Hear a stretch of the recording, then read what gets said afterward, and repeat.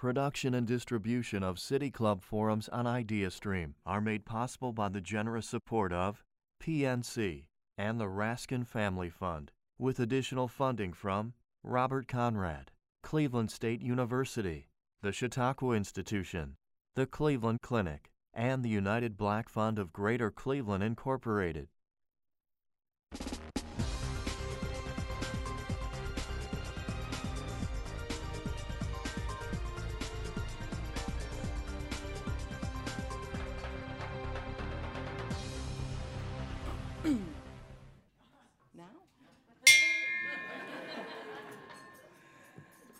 Good afternoon, and welcome to the City Club of Cleveland.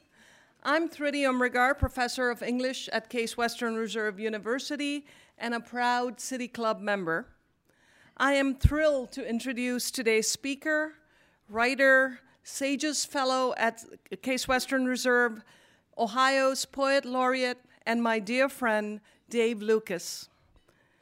Governor John Kasich created the Ohio Poet Laureate program in 2014 with the mission to provide an opportunity to foster the art of poetry, encourage literacy and learning, and address central issues relating to the humanities, and to encourage the reading and writing of poetry across the state.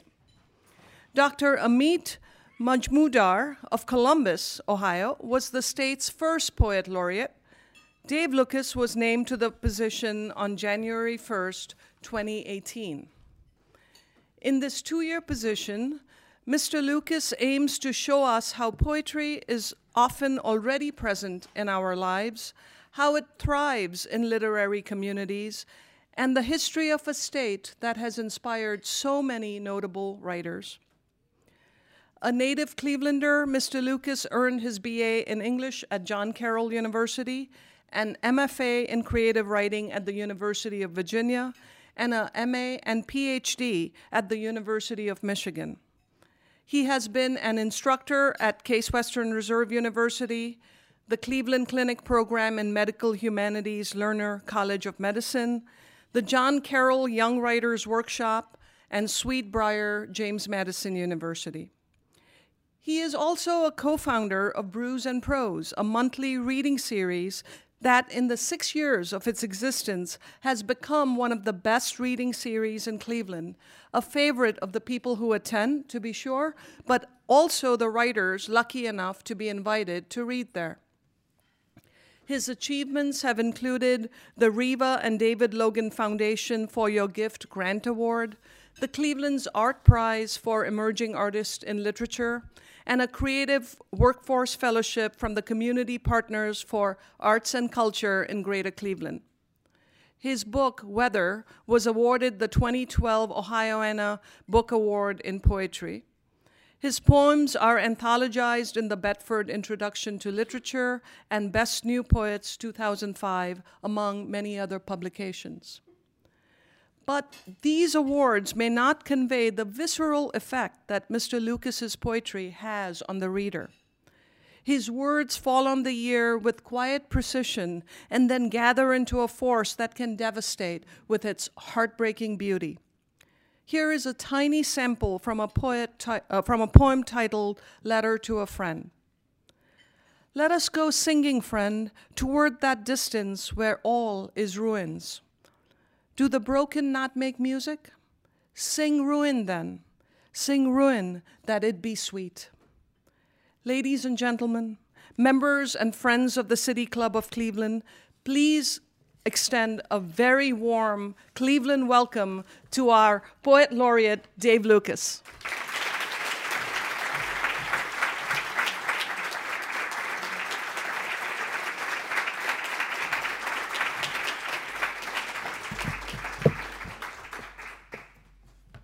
Thank you all so much. Thank you, Thridi, for that generous introduction. I think, frankly, you could have been a bit more effusive in your praise, but I'm grateful nonetheless. Truly, Thridi, what a gift it is to know you, a genius of fiction and of friendship alike. Thank you. Thank you all for coming here today to think about poetry with me. all of you who by some miracle looked at the City Club schedule and did not say, oh, August 3rd, poetry, I'll be elsewhere. Thank you to Dan Malthrop and to the staff of the City Club of Cleveland for the invitation to speak at this Friday forum. I don't think it would have killed you to wear a tie, Dan, but the suit looks good nonetheless. Having attended so many terrific events here over the years, it is humbling now to take part in one of them myself. I had wanted so much to attend in 2015 when President Obama spoke, but I was unable to get a ticket. I see he must have had the same problem here today.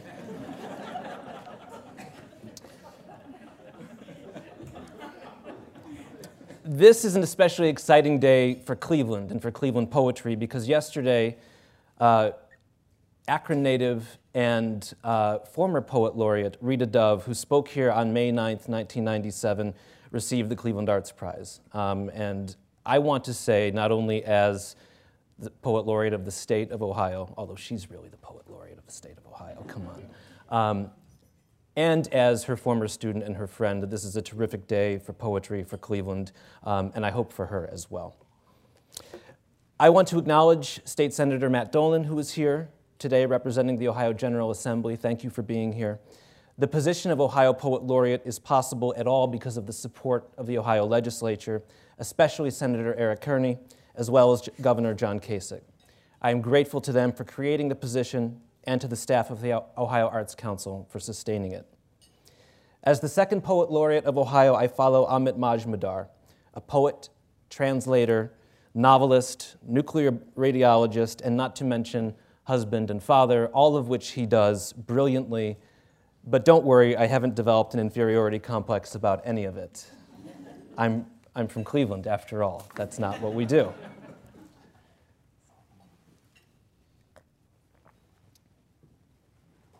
Why does Ohio need a poet laureate? A friend asked me, only half-jokingly, when I mentioned that I had applied for the position. I don't resent the question. After all, we Ohioans have no state novelist or memoirist or playwright. This discrepancy supposes that poetry is somehow different from these other forms of literature, as in fact I believe it is. If indeed we need a poet laureate of the state, we need such a person to remind us how and why poetry is different and accessible and essential. A poet laureate can serve as an ambassador for the craft of poetry and for the state of Ohio, to help readers and writers of all ages use poetry to understand, critique, and improve their lives. For me, this means much more than writing poems, which is good because that's enough trouble in its own right. As I see it, the task of promoting poetry requires that we acknowledge, address, and welcome an audience far larger and more diverse than the usual audience for quote-unquote academic poetry. That work should involve, on the one hand, cultivating a more generous approach to what counts as poetry. Most people love poetry as it appears in their lives as songs, jingles, slogans, metaphors, and slang. But too many people distrust poems, if by that term we mean those written artifacts, the hidden meanings of which our teachers once demanded that we decipher. The poet laureate should embrace those forms of poetry that often do not become anthologized in high school and college textbooks. But they should also be able to speak of those indecipherable anthology pieces in ways that welcome readers, or in many cases, welcome readers back to poetry. That is the work of my term, and that is my subject today. One of the expectations of the role is that the poet laureate should undertake a significant cultural project during his or her term, such as bringing poetry to people or a region of the state that might otherwise be underserved in this regard. Today, I'm pleased to introduce that project. You've heard the title already, Poetry for People Who Hate Poetry. This is the name of a general education course I've taught in the SAGES program at Case Western Reserve University for the past several years. Now it will be the title of a syndicated column I am writing, with distribution planned through media outlets across the state, free of charge, which, as a poet, I'm used to. I am especially eager for the column to appear in local and regional newspapers, online, and eventually as a podcast, to meet Ohioans wherever they get their information and culture. Although I remain myself embarrassingly monolingual, I dreamed that the column could be translated into some of Ohio's most spoken languages, Spanish, Arabic, Somali, and Pennsylvania Dutch among them. For the moment, however, the most important matter is to write them.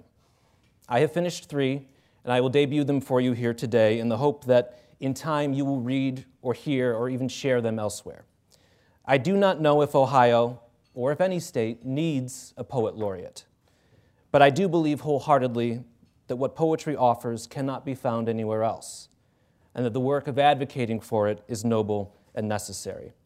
This is what I hope to offer to you today. And so what I'll do now is to read the 3 columns. They're short. And I'll just simply separate them by saying 1, 2, and 3 at each point. Poetry for people who hate poetry. 1. But you don't hate it. At least that's what I hope you'll discover as you read this column. I don't want to convince you that you should love poetry. I want to convince you that you already do. If you know by heart the lyrics to your favorite song, you already know one kind of poetry. You love another whenever you laugh at a joke or groan over a bad pun. The jargon of your profession and the slang you speak with friends are poetry. So are the metaphors we use to describe this world we all are trying to understand. For instance, we are so immersed in poetry that to hate it would be like a fish hating water. Silly and inexact as that might be, my simile, "this is like that," is a poetic gesture, a comparison that attempts to present an abstract idea in concrete terms. My metaphor might not be good poetry, but it's still poetry. Poetry is a name for the pleasure we take in the language we hear and speak, read and write. We savor words for how they sound and what they mean, the wonderful alchemy of their sound and sense together, even as we use them for the most mundane, practical purposes. We find poetry in poems, of course. "Shall I compare thee to a summer's day? My soul has grown deep like the rivers." But we find it elsewhere, too. In this column, you'll encounter some traditional and some non-traditional poems, and despite my title, I hope you won't hate them. But I also hope that the words we will share can welcome you to the pleasures and challenges, the poetry of words wherever we find them. Let me offer an example. I've mentioned the college course I teach already, from which this column has evolved. On the first day of class, we introduce ourselves, name, major, hometown, etc. But then I ask each student a strange icebreaker. What, I ask them, is your favorite word? They hesitate. Admittedly, it's an odd question. They look for the door. Just pick one, I tell them. It won't be etched in stone. You don't have to get it tattooed on you. So, hesitatingly, and if a bit suspiciously, they do. Serendipity, they say. Defenestrate. They say home. Dream. Their responses often divide them into 2 camps. Some choose a word because they just like the way it sounds.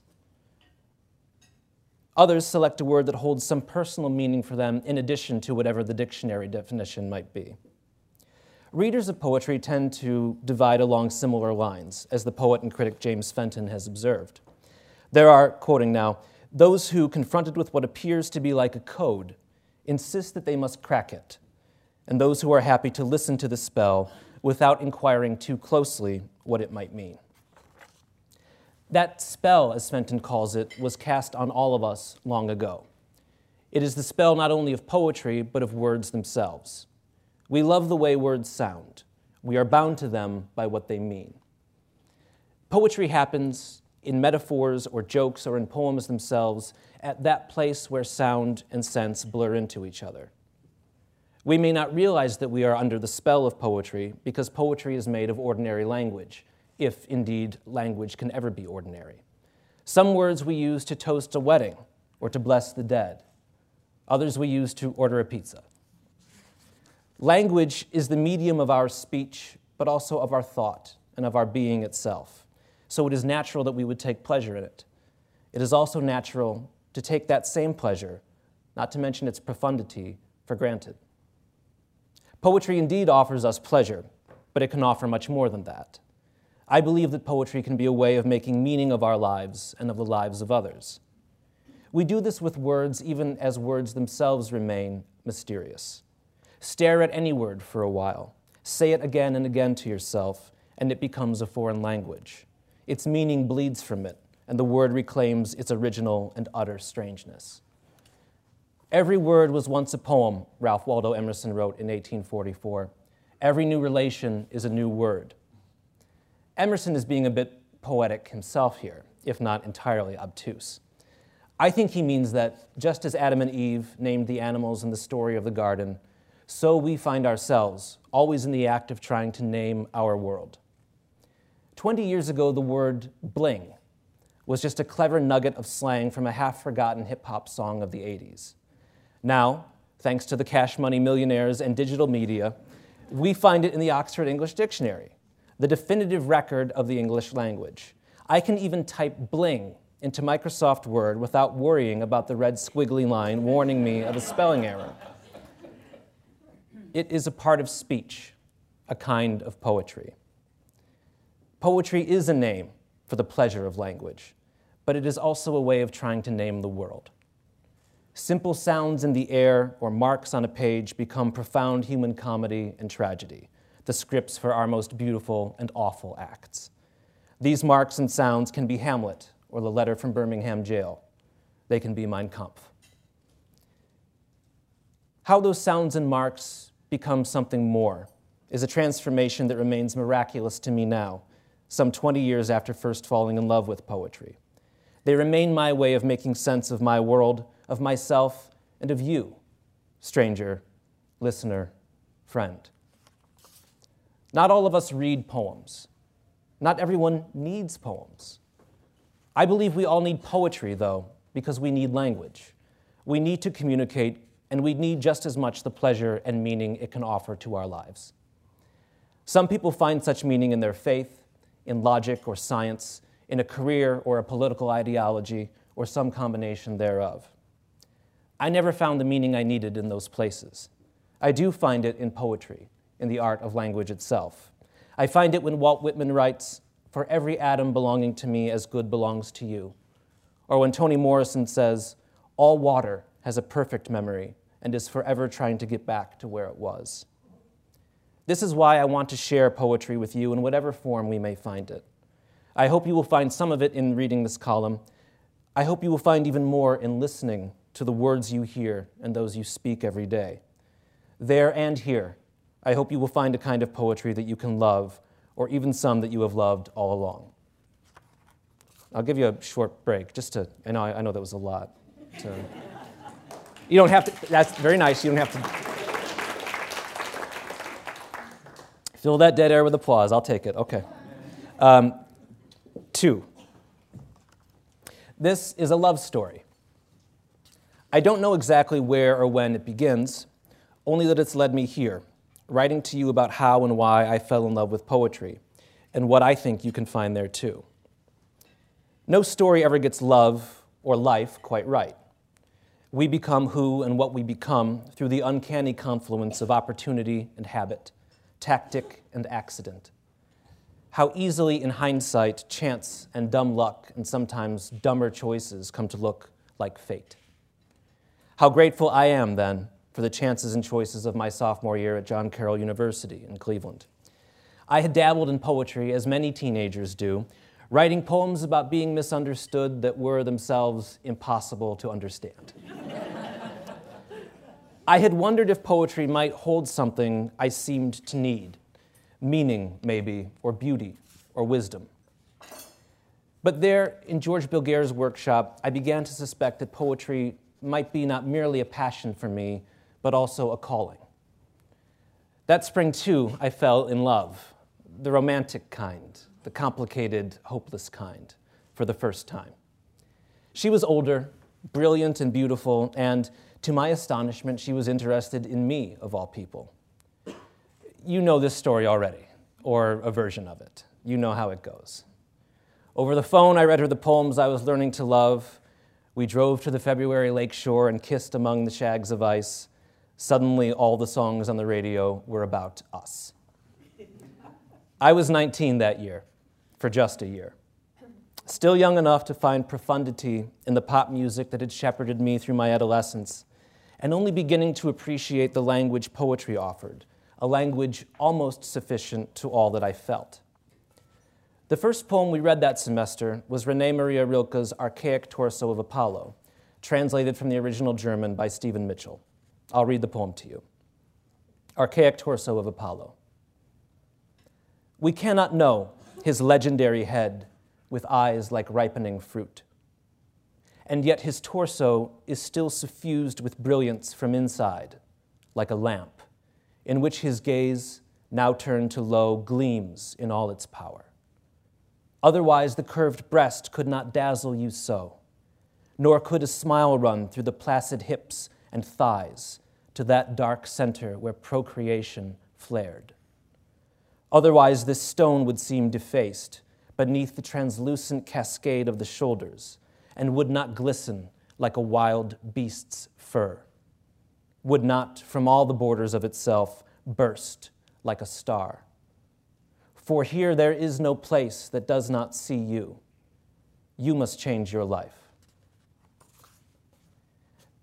As you can hear, the poem offers us images of the headless, limbless sculpture of its title, but also of how the ruined figure of the god of light and poetry might have appeared in its former glory.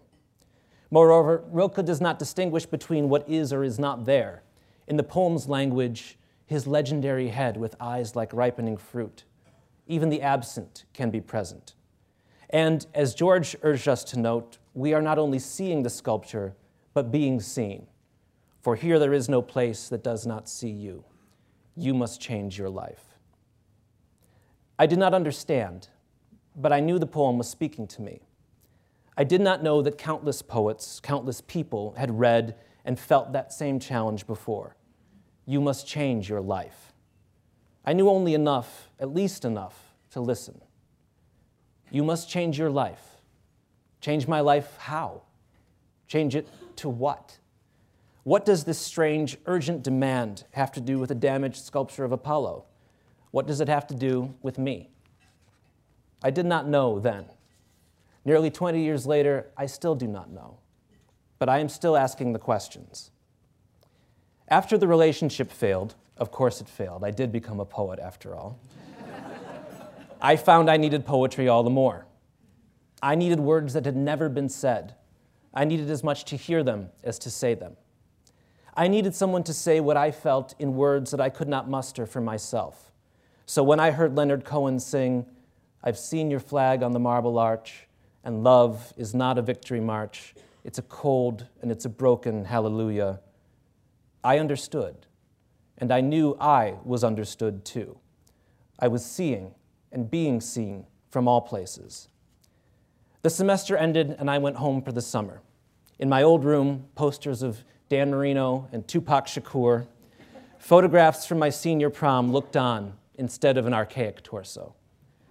I was shocked to find that the person to whom these things, these effects belonged, had disappeared into someone else. You must change your life. A month earlier, she sat listening at my own poetry reading. She met my parents. She gave me a copy of The Unbearable Lightness of Being. Now it was summer and she did not call. All summer long, she kept not calling. I went to the beach. I bummed cigarettes, snuck beers, sorry, Mom, and waxed philosophical. I flirted with old flames, resented them for not knowing the person I had become with her, resented them for not being her. I listened to sad songs, wrote sad, bad poems, and read everything I could except The Unbearable Lightness of Being. And there was poetry, my sanctuary and the stone in my shoe. Suddenly, I couldn't remember a time before it or imagine a life without it. Like Cohen's Hallelujah, I was both broken and grateful. Like Rilke's Apollo, there was a new, strange wholeness in what had been broken. Or maybe it was simpler than that, something beyond the reach of a clever phrase and all the years between. A life is not a story. It's too chaotic, messy, and unresolved. We form order from that chaos. I say form because our English words for both poetry and fiction derive from different classical forms of to make, the Greek poesis and the Latin fingere, to form or contrive. I did not know this then, but while I read and wrote and loved and grieved, I was forming a life.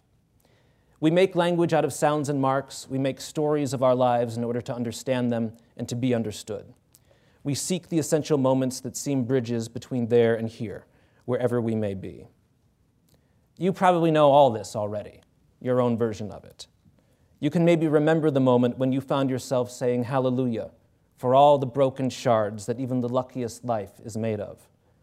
Or maybe that moment is still to come, when someone stops you cold to say, you must change your life, which, whatever the story, is where the story begins again.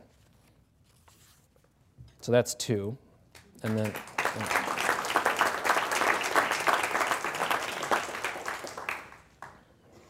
You got any for one more? Yeah, bring it. Good, because I don't have anything else to fill the time. Column 3. I never got poetry, someone says to me again, and I sigh. Because I never got it either, at least not until I learned to stop worrying about getting it. In fact, the word get, with its connotation of acquisition and possession, seems to me the wrong one for what we do with poetry. It suggests that a poem is something we take in order to have it or keep it, as if a poem were a half gallon of 2% milk to be picked up on the way home. I thought that was funnier. Should I cut that line? Because that got nothing. Okay. What's great about this is you can edit as you go.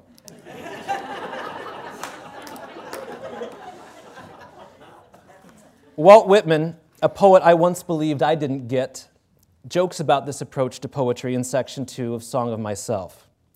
Have you practiced so long to learn to read, he asks? Have you felt so proud to get at the meaning of poems?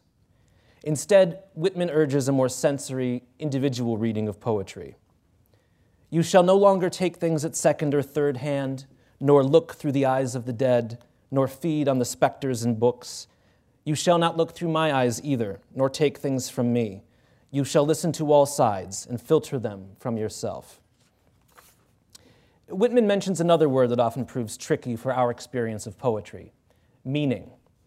Meaning is perhaps the elephant in the poem's cramped room, especially if that meaning is perceived to be deeper or hidden. If we are supposed to get a poem, its meaning is what we are supposed to get. The poem has whispered us its secrets, the matter is settled for good, and we can move on to lunch and recess. You might be all too familiar with this approach to poetry from your own experiences, especially if those experiences took place primarily in classrooms. Too many of us have been taught that poems resemble riddles to be solved, rather than music to be heard, or meals to be relished. Have you felt so proud to get at the meaning of poems, Whitman asks? And many of us would answer no, because we remember being told that our ideas about poems were wrong, that the author meant something else entirely, and that what the author meant was what mattered most. By the time I got to high school, I was so thoroughly conditioned to seek the meaning of a poem that when I read Archibald MacLeish, a poem should not mean but be, I wanted to demand, but what does that mean? This riddle unraveling strategy might work well on the AP test, but I fear it diminishes the real value of poetry, the pleasure of its sounds, its potential to help us make meaning in and of our lives. I think we need to change our approach. I ask my students to consider the word meaning as a verb instead of a noun. That is, meaning is not something we achieve, arrive at, or get. Instead, imagine that meaning is something we do together, an active process through which we make sense of language and the world. We may like to think of words as having definitions, the way we might have blue or brown eyes. In this model, words mean what the dictionary says they mean. But anyone who has ever argued about what particular shade of blue this or that blue is, navy, midnight, cobalt, knows perfectly well just how slippery words can be. So, just as get is the wrong word for poetry, I also believe that what does a poem mean is the wrong question. Robert B. Pierce, Professor Emeritus of Oberlin College, asks a better question in an essay called How Does a Poem Mean? That how is especially important because it changes the way we think about meaning itself. Meaning is not a fixed entity. The answer to some trivia question will never be asked. Meaning changes. Just think about what the seemingly innocent word love meant to you at age 8 and age 16, and what it means to you now. If we must think of the poem as possessing a meaning, that meaning is neither the exclusive property of the poet or of the audience. That meaning is a process in which we participate. We collaborate with the poet themselves to bring the poem to life between us. In this model, meaning is not the answer to that trivia question, what is the capital of England? Instead, Pierce writes, to understand a poem is like knowing a city, such as London. To know London is to be at home there, quoting now. There is no set of pieces of information that constitutes my knowing the city, though information is part of the whole. To know London, to know a poem, we must first understand that there is no one thing to know. To get to know a city, as Pierce suggests, you would need to walk its streets, sample its cafes, eavesdrop on the locals' conversations. You would need to know where the museums are, of course, but you would also need to know how those museums smell, how it feels to stand in the cool marble halls. To get to know a poem, you need to read it, ideally again and again. Better yet, hear it, say it aloud, feel its sounds in your own throat. Try writing it out in your own hand. Try it with Robert Hayden's Those Winter Sundays, a poem you might indeed have encountered in a classroom. You might have learned that the poem portrays an adult's conflicted memories about childhood and a distant, if dutiful, father. None of that is wrong, but none of it is enough either. Instead, say the poem aloud until you can hear in your own voice the crackling of the fire Hayden recreates with B and L and K sounds.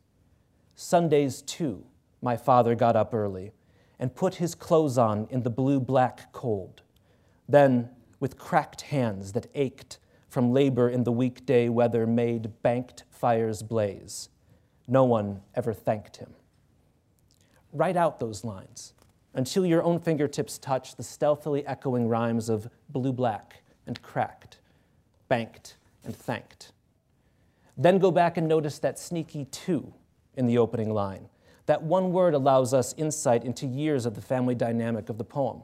Sundays, too, he writes, this day, like all days, I'd wake and hear the cold splintering, breaking. If you can hear it too, then you have become the poet's collaborator. You and Hayden are meaning the poem yourself. And I suspect you will wince all the more at the heart-wrenching repetition at the end of the poem. What did I know? What did I know of love's austere and lonely offices? Forget deep meanings. The best stuff is right there on the surface, if we can stop taking it for granted. What's deep is the pleasure we can find if we stop worrying that something is hidden. What's there to get is the sense that the poem belongs to us, just as much as to the poet, that we make its meanings together, that the poem can be the place where we meet. Thank you all.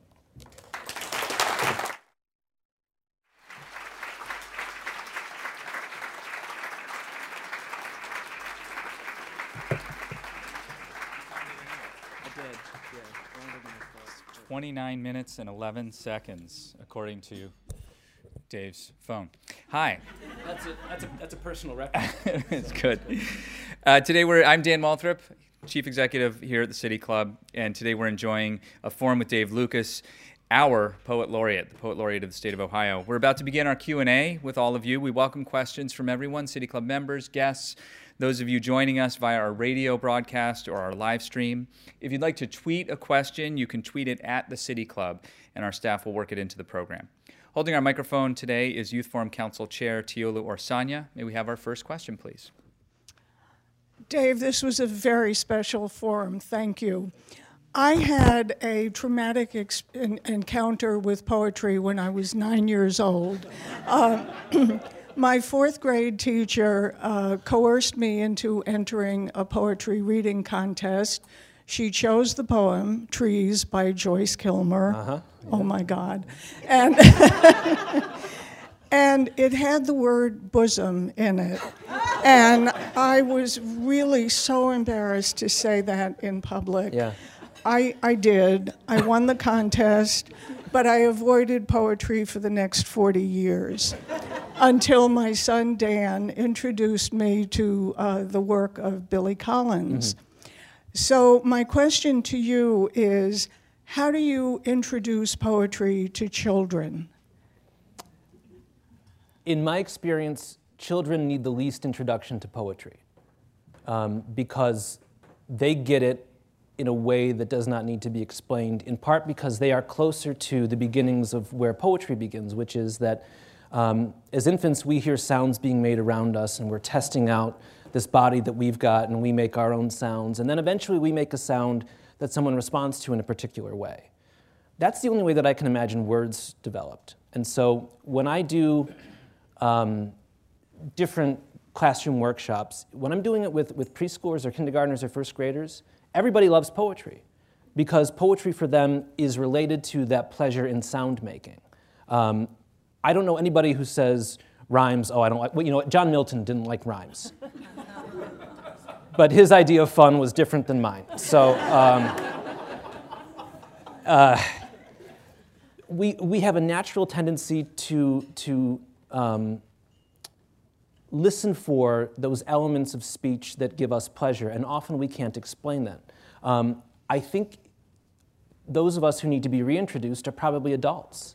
And the thing that really breaks my heart about it is that this process of unmaking somebody's interest in poetry often happens when people would need it most, in adolescence.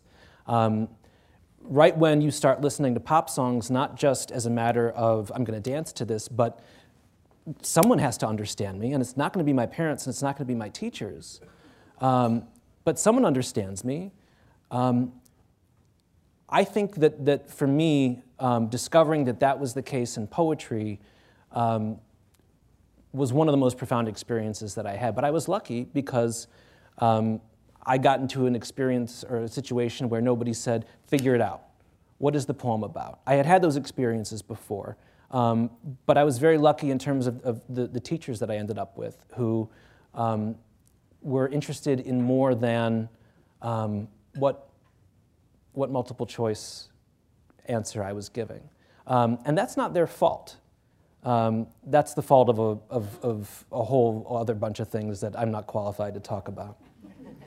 But I think adults need it more than children. I think children are there already. Good afternoon. I apologize for not wearing a tie. This week, The Nation apologized for publishing a poem because, among other things, the poet was accused of cultural appropriation, and the poet also apologized. I'm not asking you to weigh in on this controversy unless you want to. My question is, in this day and age, when someone somewhere is always offended by something and then goes on social media to complain about it, do you find yourself editing yourself and thinking 2 or more times before publishing a poem because of concerns someone will be offended? I always find myself editing myself and thinking 2 or more times before I publish a poem, but that's not necessarily a matter of the current climate of social media. It's a matter of the neuroses of being a poet in the first place. The mix between I desperately need to publish this immediately and oh God, no one should ever see what I've created. But I think that the conversation to which you're referring is one that is long overdue in all the arts. And in the case of attempting to take on different voices, there is a very particular balance to be struck. I think that balance has to do more with listening than with speaking. And I think that balance has to do with attention to the fact that different registers of speech have meant different things to different people for a long time. That almost always has a socioeconomic or political part of it. I mean, we still talk about four-letter words, which are Anglo-Saxon words. Four-letter words are bad because they're Anglo-Saxon words. Latinate words make you sound smart because they're longer. So there's that whole political history embedded into the English language itself. I think that the conversation going on about what an artist's responsibility is in terms of speaking, but also to potential audiences, is absolutely crucial. And I think that the older I get, the more and more I think before trying to publish something. But that's not because of the social media aspect of it. It's because I'm aware of the fact that I'm creating something that people will read. And if my poem does not make them feel that I have attempted to understand them or someone else in a genuine way, I failed. And that said, I fail all the time. But that's, I think, the way that the work goes.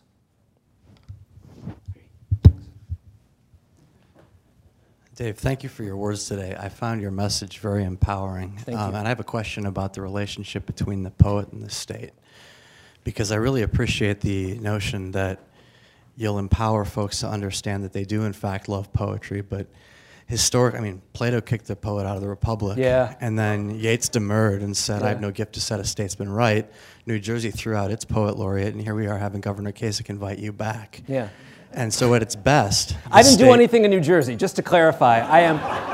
There are no warrants for me in Jersey.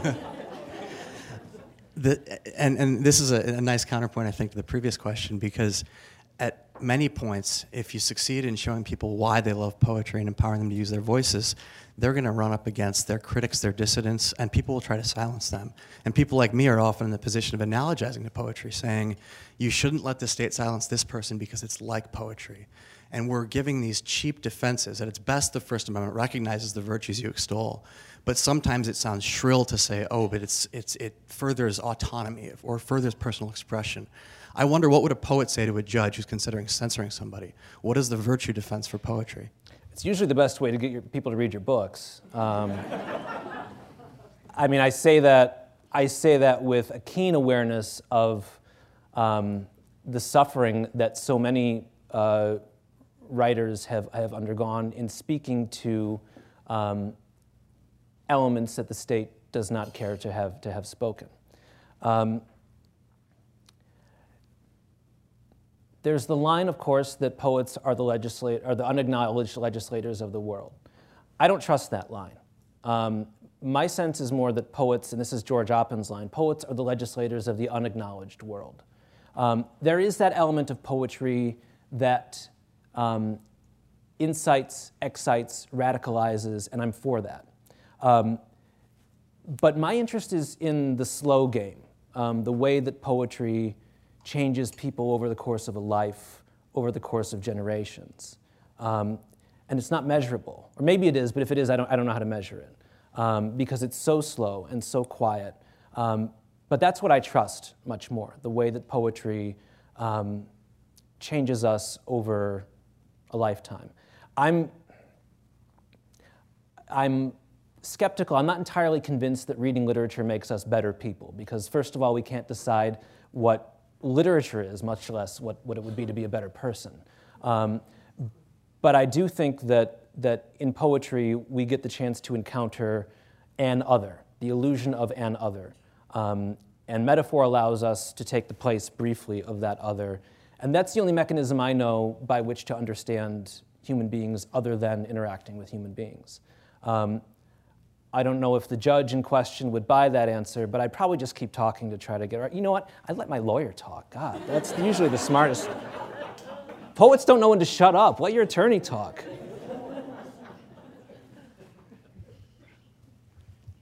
Okay, sorry. Hi. Hi. One thing that you said about poetry not being about getting it made me think about the idea of the unexpressed, what can't be expressed, and how that has it's a theme within poetry.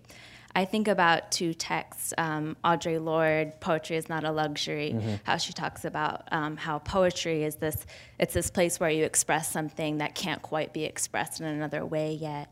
And then I believe it's Ben Lerner, The Hatred of Poetry, where he talks about how one thing that's so enticing about poetry is that you're expressing something that can't be fully expressed in words anyway. And so maybe you're expressing something about love that actually, part of what's enticing about it is that it can't fully be expressed. So I was wondering if you could speak on this idea of like the inexpressible, and maybe if that has something to do with why people are turned away from poetry. That's a really fascinating question, which is a way of trying to delay my answer to it. Well, I try to think of something smart to say. I think that language is always in tension in what it expresses with what cannot be expressed. And poetry, as for me, a way of taking pleasure in that language, is tied up in that trouble all the more. I wonder if it could be something that turns people away from poetry, but on the other hand, I think it could also be a way of enticing people to it, because there are plenty of things that I didn't understand until somebody sat me down and said, let me give you a metaphor. That's one of the ways that we learn best, is for someone to say, don't think about it this way, think about it this way. And if you change the logic of your thinking, what couldn't be expressed here all of a sudden can be expressed in this other way. And to me, the miracle of that, and this is probably going to be calm for us, so forgive me for going on a bit, is that with metaphor, Aristotle says that a metaphor is just replacing one noun with another noun. You're just lying. You just say, the cloud is a whale. But we all know the cloud is not a whale, the cloud is a cloud. But for that moment in which the cloud is a whale, and we sort of agree on that, even though we know it's not, it's not, metaphor has created this different way of understanding by taking the language and doing the opposite of what language does. It says that this does not mean this anymore, it means that.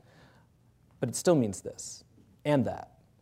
And that still boggles my mind, and that's why I've said it in the most ridiculous, rambling way that I could possibly do. So the short answer to your question is yes and no.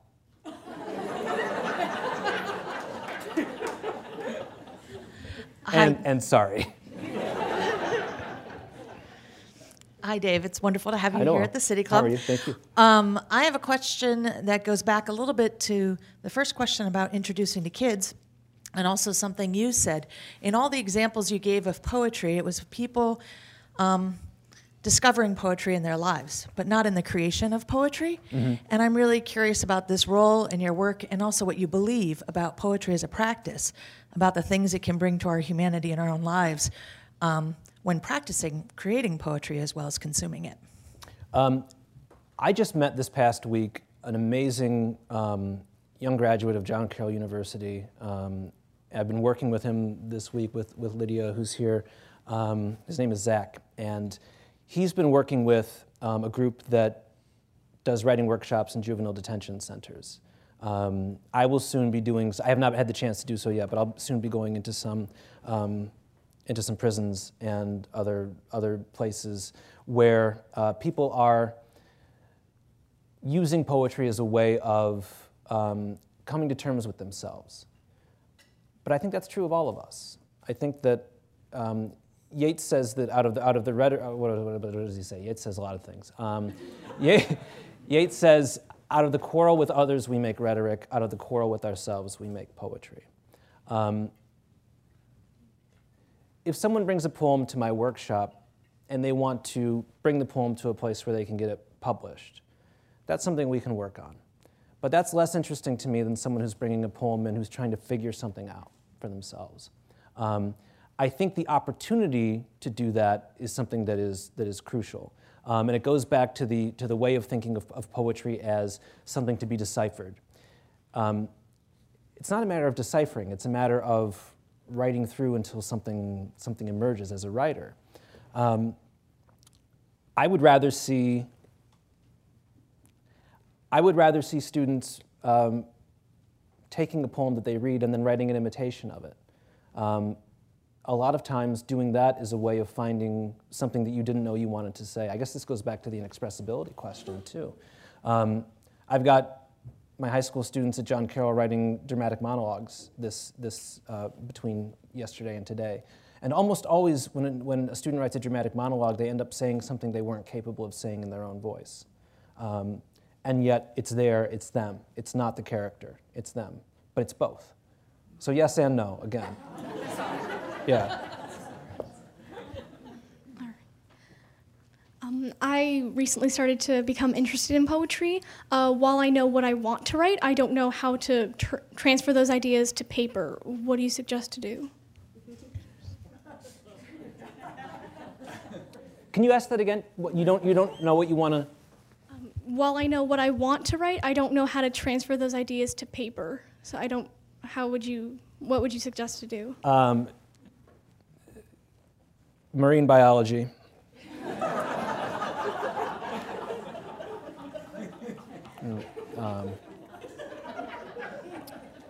Dolphins are great.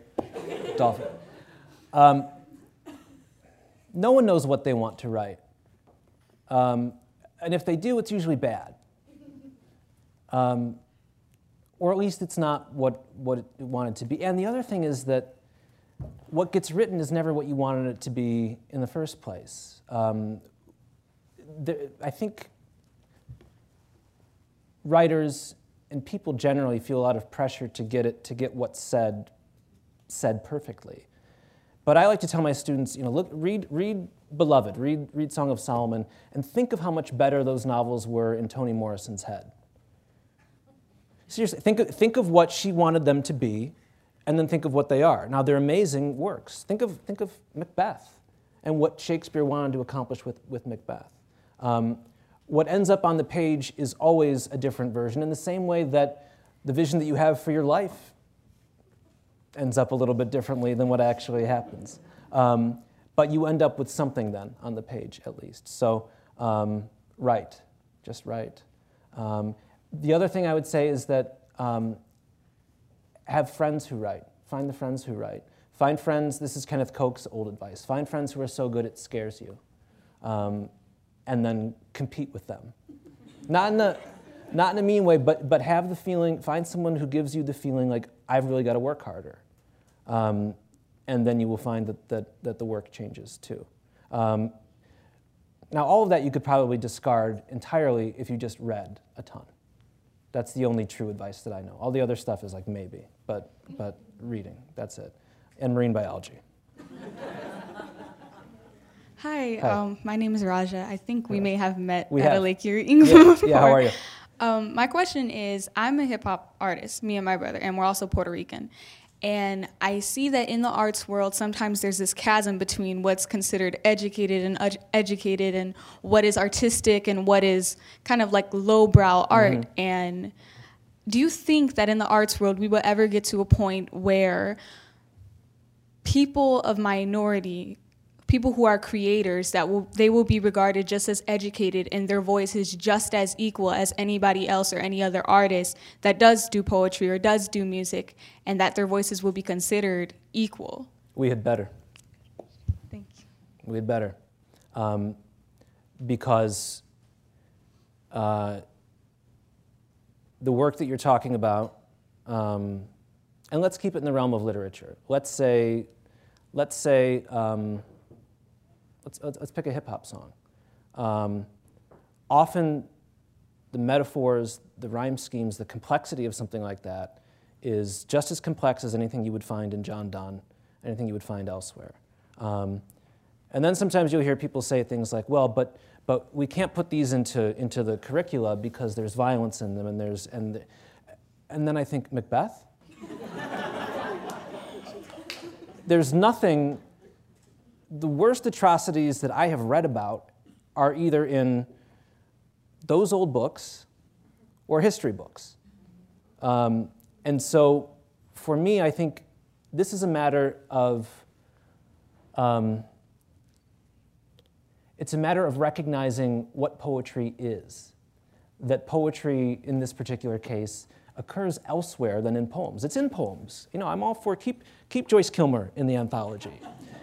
But in order to understand the full range of what's possible with the language and with art, you've got to have Joyce Kilmer and the Cash Money Millionaires in the same breath. Because otherwise, you're getting only a sliver of the picture. And I think that impoverishes everybody who cares about art. And probably it impoverishes even those who don't, too. So that's how I would answer that. Sir, Yes. what do you feel about the role of brevity in a poem? Personally, I like shorter poems because I think they're a challenge to write, but also because I'm lazy. One of my teachers, Charles Wright, used to say, if you can't get it said in I don't know if it was 5 or 6 lines, you can't say it at all. Of course, he writes really long poems too now, but they're made up of short 5-line bits. So, someone once said it's the soul of wit, right? Yeah. That sounds all right. Yeah. Is that it? Okay.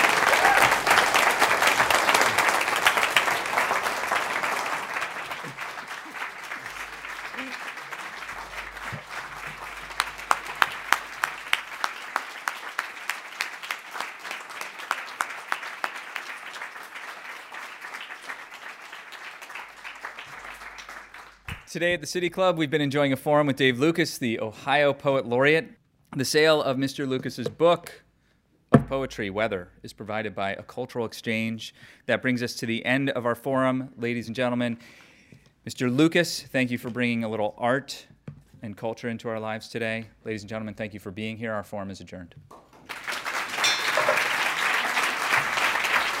information on upcoming speakers or for podcasts of the City Club, go to cityclub.org.